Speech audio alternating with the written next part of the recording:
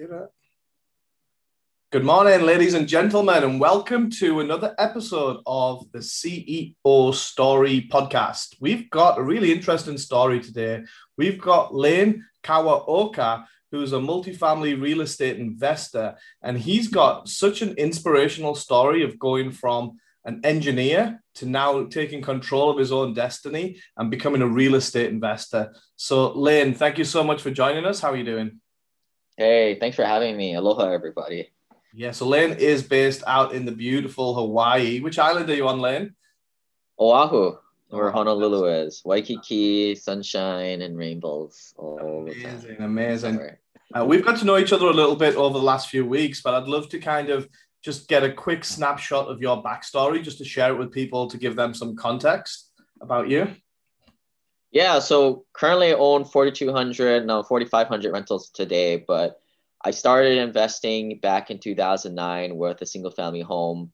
No different than anybody else. My parents never owned rental properties. I was kind of brought up with that linear mindset of go to school, get a good job. I happened to be good at math and science, so I became an engineer, and bought a house to live in, which I don't necessarily agree with. And that was the first one. I bought a house to live in and I just started renting it out. And to a young 20-something-year-old kid, that was a lot of beer money back then. And that's where that was the spark that started me on this path. Yeah, that's like a great story. Let's dig into it a little bit more. So, at this time, you were working a full-time job. You just bought your first property, like you said. What then made you kind of switch your mindset to become an owner rather than just living in the property that you bought?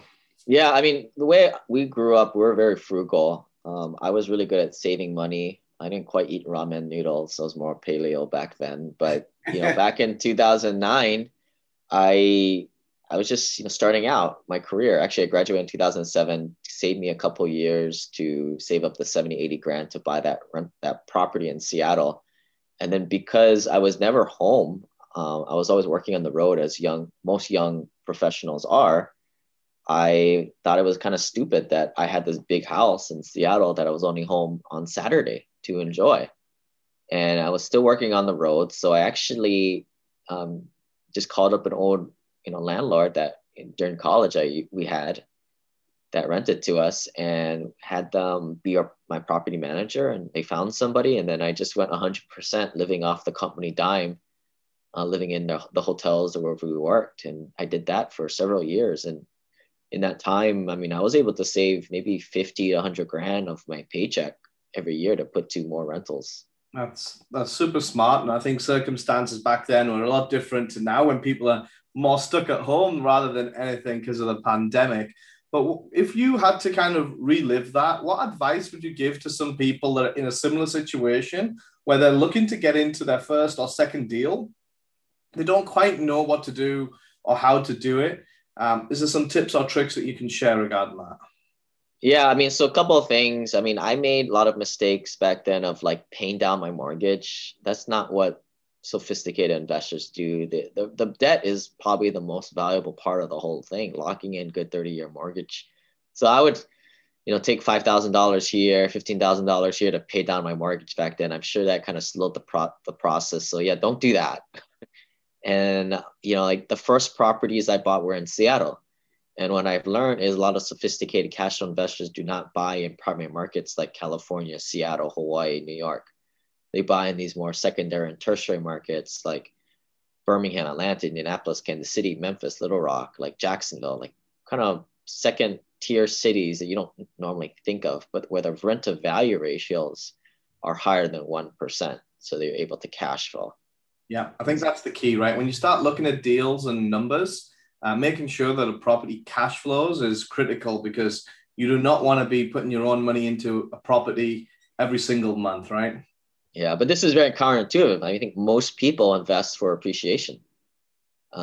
Especially in those big cities, right? If you look at where I am here in California, it's pretty much all for land value and appreciation rather than positive cash flow. And you're lucky if you're breaking even, really, a lot of the time.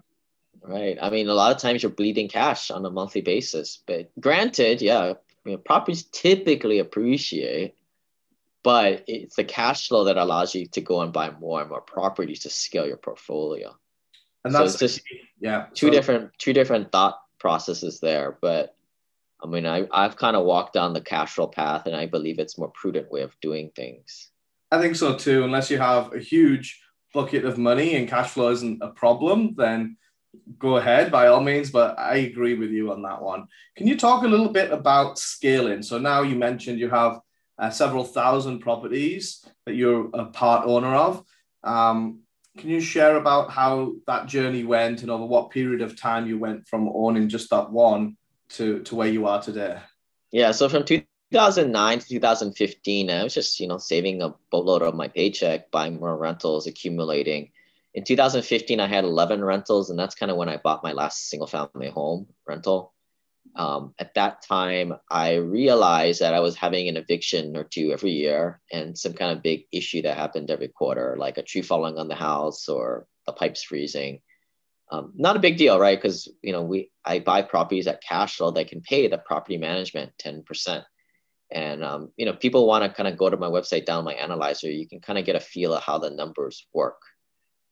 You can also you start to realize that with 10 properties, 11 properties, I was having maybe a few $100 of cash flow per property, maybe $3,000 per month, which isn't bad. Not complaining over that, but I don't know what American family can survive off $3,000 Not many. a month. So you need 10 grand. 10 grand is what normally people talk about as sort of that water level that you want to get above. So now you're talking 30 rentals. So it's 3 times all that number, that junk, right? So now eviction or two every other month, some kind of big issue every other week. It's just not scalable. And this is about the time when I started to join different mastermind groups, getting around other high paid doctors, lawyers, engineers that were maybe 10, 20 years further along on the path. And I think this is where we've kind of both aligned, and these strategies that the wealthy are doing is very different. I mean, I know you can do a lot of stuff with the legal side and the tax side. But as far as investments goes, a lot of these guys were investing in private placements and syndications where they could diversify over many different asset classes like multifamily, self-storage, home parks, assisted living, different partners, different geographic areas, and they don't do anything. And they don't put any loans in their name. Today, as a general partner today, I put the loans in my name on behalf of everybody else. And also very little to no liability as an LP passive non-managing member of the venture. Yeah, that you said a lot of really valuable things there. So, firstly, a lot of investors or credit investors, depending on which level that you're at, they do not want to be active in the deals. They want to just sit back and let smart people like Lynn find the deals, run the deals, and then find management teams to kind of make that money work for you. And they mastermind with themselves, right? There's whole groups of people that look at these deals, and everyone has a different appetite, a different level of confidence, and in what markets they want to go into, whether that's, like you said, mobile homes, self-storage, multifamily, single family. There's millions of different, well, maybe thousands of different asset types out there. So it's about finding what your comfort level is, firstly, what types of returns that you're looking for versus your aggressiveness in the market, because you could do a value add flip, which is a lot more risky, having to add value and then release out a property as compared to a passive cash flow investment that's 80 or 90% rented out, and that the money's guaranteed from day one. So I think everyone has a different tolerance level. I like your kind of approach where you go into the secondary or tertiary cities. I do something similar where we look at the fastest growing cities, not necessarily the biggest, but the fastest growing over by using the Milken report. I think that's really valuable to see where the trends are, but ultimately going to populate places where people are moving rather than moving away from. What are some of the other things that you look for in a good deal for you and your investors, Lynn? First of all, it's got a cash flow day one. So, I mean, there's a lot of good markets like Boise or Austin, but they just don't cash flow. That's just part of our criteria. Like we want to go into stabilized assets, 90% occupied or more. so that we can get that Fannie Mae, Freddie Mac non-recourse debt. Right? That's a condition of that loan. And we want to be cash flowing day one. I want to see clean financials for the past year or 2 years to see, yeah, how much money are they making? We want to buy a currently working business. And then the next element that needs to happen is there needs to be some value add opportunities, such as, for us to come in, maybe do a little bit of a facelift, new flooring, new appliances, maybe new paint job, but not really get into huge CapEx. Maybe we normally target $4,000 to $6,000 budget per interior unit to upgrade. So not very much, but when you get it done on a large scale, 200, 300 units, you can get a lot of economies of scale and get a lot of bang for your buck. But our goal there is to bump the rents up an additional $100 or maybe even more. But commercial assets is based on the net operating income, and when you increase the net operating income, that's how you make money. You increase the value.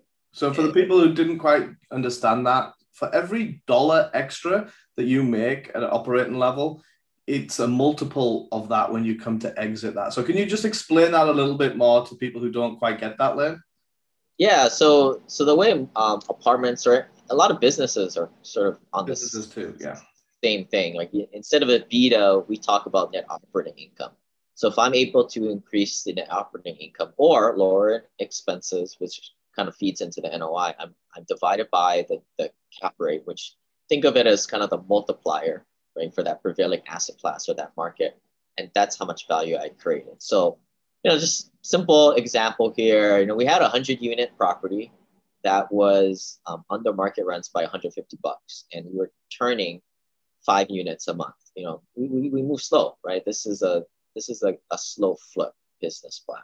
So if we increase, I'm just doing a little bit of math here, $150 per unit times 5 a month. So that's $750 of increased NOI. Multiply that by 12.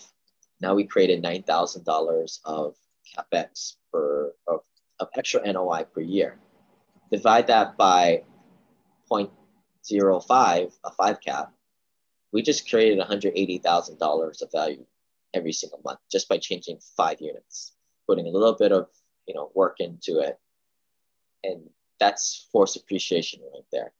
Great. So there's a lot of great things going on here, and I think just to summarize that is that you can leverage the power of the numbers here by value adding small but consistently along the way. When you extrapolate that into the big picture and look to then exit it, you've increased the value of that overall asset by hundreds of thousands at that point, right? It's just no different than, like, I think people understand like house flips, right? Yeah. You got a crappy house, you fix it up, you put a whole boatload of money into it, and maybe you double the price of the house. But in this case, we're not doing too much to it, but we're getting so much more bang for our buck, and we're increasing that property by $180,000 every month by changing out 5 units with just a mere under $5,000 of rehab per unit. Very, very efficient way to do it. And like you said in the earlier example, that if you're running 10, 15 single family homes, you've got 10, 15 different headaches, whereas this is one headache all in one location, and it's a lot more manageable because at this point you usually have a dedicated team on site that's dealing with all of those headaches. So it's not as if it's your phone that's going to be ringing every time there's a problem, and you can subcontract that out to a management team. Right. Our role as the asset manager, we have on-site property management, which you can typically get once you get over 60 units at a site. That usually justifies the salary of a person to sit in the office. But what you really need is that person driving around in the golf cart. You don't get that until you have 100 units or more. And that's the key person that you're really going to see a lot of cost savings, because instead of paying a third-party plumber to come out, fix the toilet, for 4 hours at $600 for that site visit, you have the guy running around in your golf cart fix that before his first smoke break on salary. And that's kind of the next level, right? Is that you get in, a lot of people's journey tends to be single family, multifamily, larger multifamily, and then you get to that tipping point where it's now run by a management team or a team of maintenance crews. And as you kind of go up that scale, you get less and less involved. So I think that was a key part of your story that really stood out for me, was how you transitioned from initially owning the first one yourself and then renting it out, but you're smart enough to get a landlord and an agent in to do that heavy lifting for you while you were at work, and then continued that efficiency on throughout your career. So now you're part of a group that syndicates deals. Can you talk a little bit more about that? Yeah, so we kind of use our relationships with brokers to kind of source good deals, and then we kind of bring in investors from my investor club into these opportunities. And it's not like a fund or anything like that. It's a pick your own adventure. Pick this deal, pick that deal. So they're single asset LLC structured deals where it's essentially passive investors come in as LPs, they invest, they jump on the airplane, we fly the airplane for them. Perfect. It makes it really simple for those people that are just wanting to get into real estate and don't necessarily know all the ins and outs. It's a good way to partner up and kind of get an inside track before, and not even that, you could just stay on that inside track and let someone else do the heavy lifting for you that's got the track record there. And you do some really cool stuff with cost segregations and bonus depreciations. Can you talk a little bit about that and how that works? Yeah, so I think what this world opens up is, it's good deals that are a lot better than average returns, but it also kicks off so much passive activity losses because we do a cost segregation on the asset. A lot of times extract out a third of the property value as losses in the first year. So this gives a huge loss to passive investors, which they can in turn possibly create a real estate professional status strategy on their taxes to offset their high ordinary income. But if not, definitely whack out all the passive income that they're making from these deals. So this is kind of what, the deals and syndication deals is how I found this stuff. And I think how most people get into the situation. But now this is just a third of the big picture, right? It allows you to pay taxes, play different games with your taxes, choose how much taxes you want to pay, essentially. And then it kind of opens up. Now you have more money to invest, creating that harmonious cycle, but then now open up other strategies like your infinite banking or kind of the stuff you play around with, right? Like the nonprofit type of stuff, paying little to no taxes there. Yeah, so there's lots of different things you can do on your taxes. So if you're not a high net worth individual or business owner that qualifies to work with a company like mine, there's different things out there for you. There's, like we mentioned here, bonus depreciation or cost segregations. There's a whole list of them, especially in real estate, where even you can defer and do 1031s. So there's lots of other tools out there for people that want to mitigate and kind of pay their fair share of taxes, is how the IRS frames it. And you determine what your fair share is, not the IRS. So it just depends on how much research you do and what is the best fit for your individual circumstance. So that all makes a lot of sense. Can you talk a little bit about how you see real estate moving forward over the next year to 2 years with the aftermath of COVID and everything, Len? Well, through COVID, we weren't really impacted very much. Across the portfolio, 4,000 so units, normally we collect 97% of the rents. You're always going to have a few deadbeats out of 100, that's for sure. But through the worst of COVID, maybe it dropped down to the mid 90s on average. And so a lot of these really strong then. Yeah, a lot of these deals, we're still cash flowing. We're still in the black if we stay above 50, 60%. So, I think that just outlines like how robust multifamily investing, especially in workforce sector, right? Like rent $700 to $1,200 for the average American. So, cap rates didn't change at all during COVID.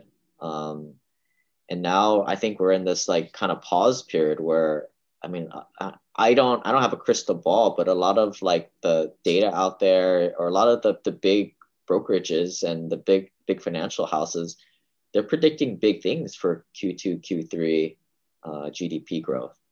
Whether it happens or not, at least we have a baseline, right? We know what happens within a pandemic and it stays the same.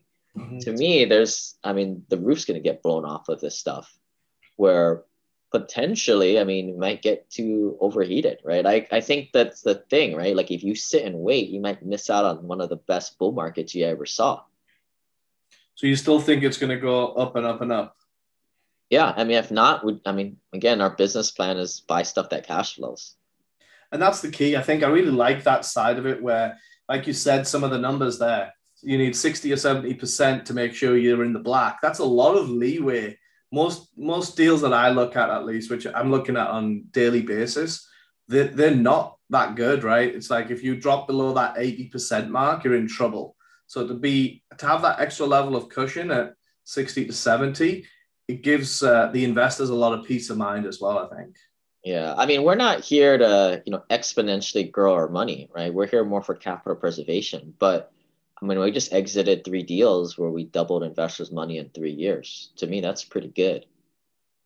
Yeah, and especially if you can do that repetitively, like you've shown in your past record as well, I think that's kind of really important as well. Because when you're bringing in new investors that want to do bigger deals and then your portfolio starts doubling and tripling every year or two, then that makes it even more important. But I think we could talk real estate all day long. Lane, if people want to get in touch with you, what's the best way for them to do that?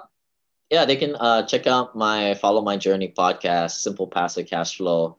And in the beginning, I was buying turnkey rentals, but as I became more of an accredited investor, lately the topic materials have kind of switched to syndications, private placements, this type of stuff. But email address lane at simplepassivecashflow.com. Check out the website. And yeah, thanks for having me. And we'll put the links below so that everyone can reach out to you quickly and drive some traffic to that website as well. I'd like to end with one question, Lane, and that is if you had to put your success down to 3 factors and apportion it across these 3 factors, how would you split it between drive, skill, and luck? I think not everybody has skills that are unique that get rewarded in this world. And that's why there are jobs. So if you have a job, that's nothing to say that anything bad about you. But I think, if you have some skills, you have to put some drive behind it and then you have to get lucky, right? Not everybody is meant to be 8 figures and above, but I think everybody, if you have drive and you can execute, you can, without much luck, you can still get to easily, 7 figures, mid to low 7 figures.